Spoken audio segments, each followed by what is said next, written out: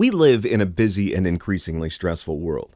The pace and complexity in modern life is such that we often overcommit and overextend ourselves.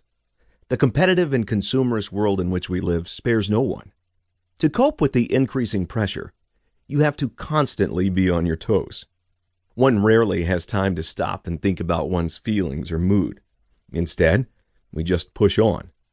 Some cope better than others, and those of us who are prone to anxiety often struggle. In some countries, up to 30% of the population is struggling with anxiety disorders. Even school children are not spared. This chapter will show you how to recognize anxiety, why so many people suffer from it, and what kinds of anxiety disorders can have a negative impact on your life. Those who live with anxiety know how challenging their condition can be, not only for themselves, but for their families, friends, and colleagues.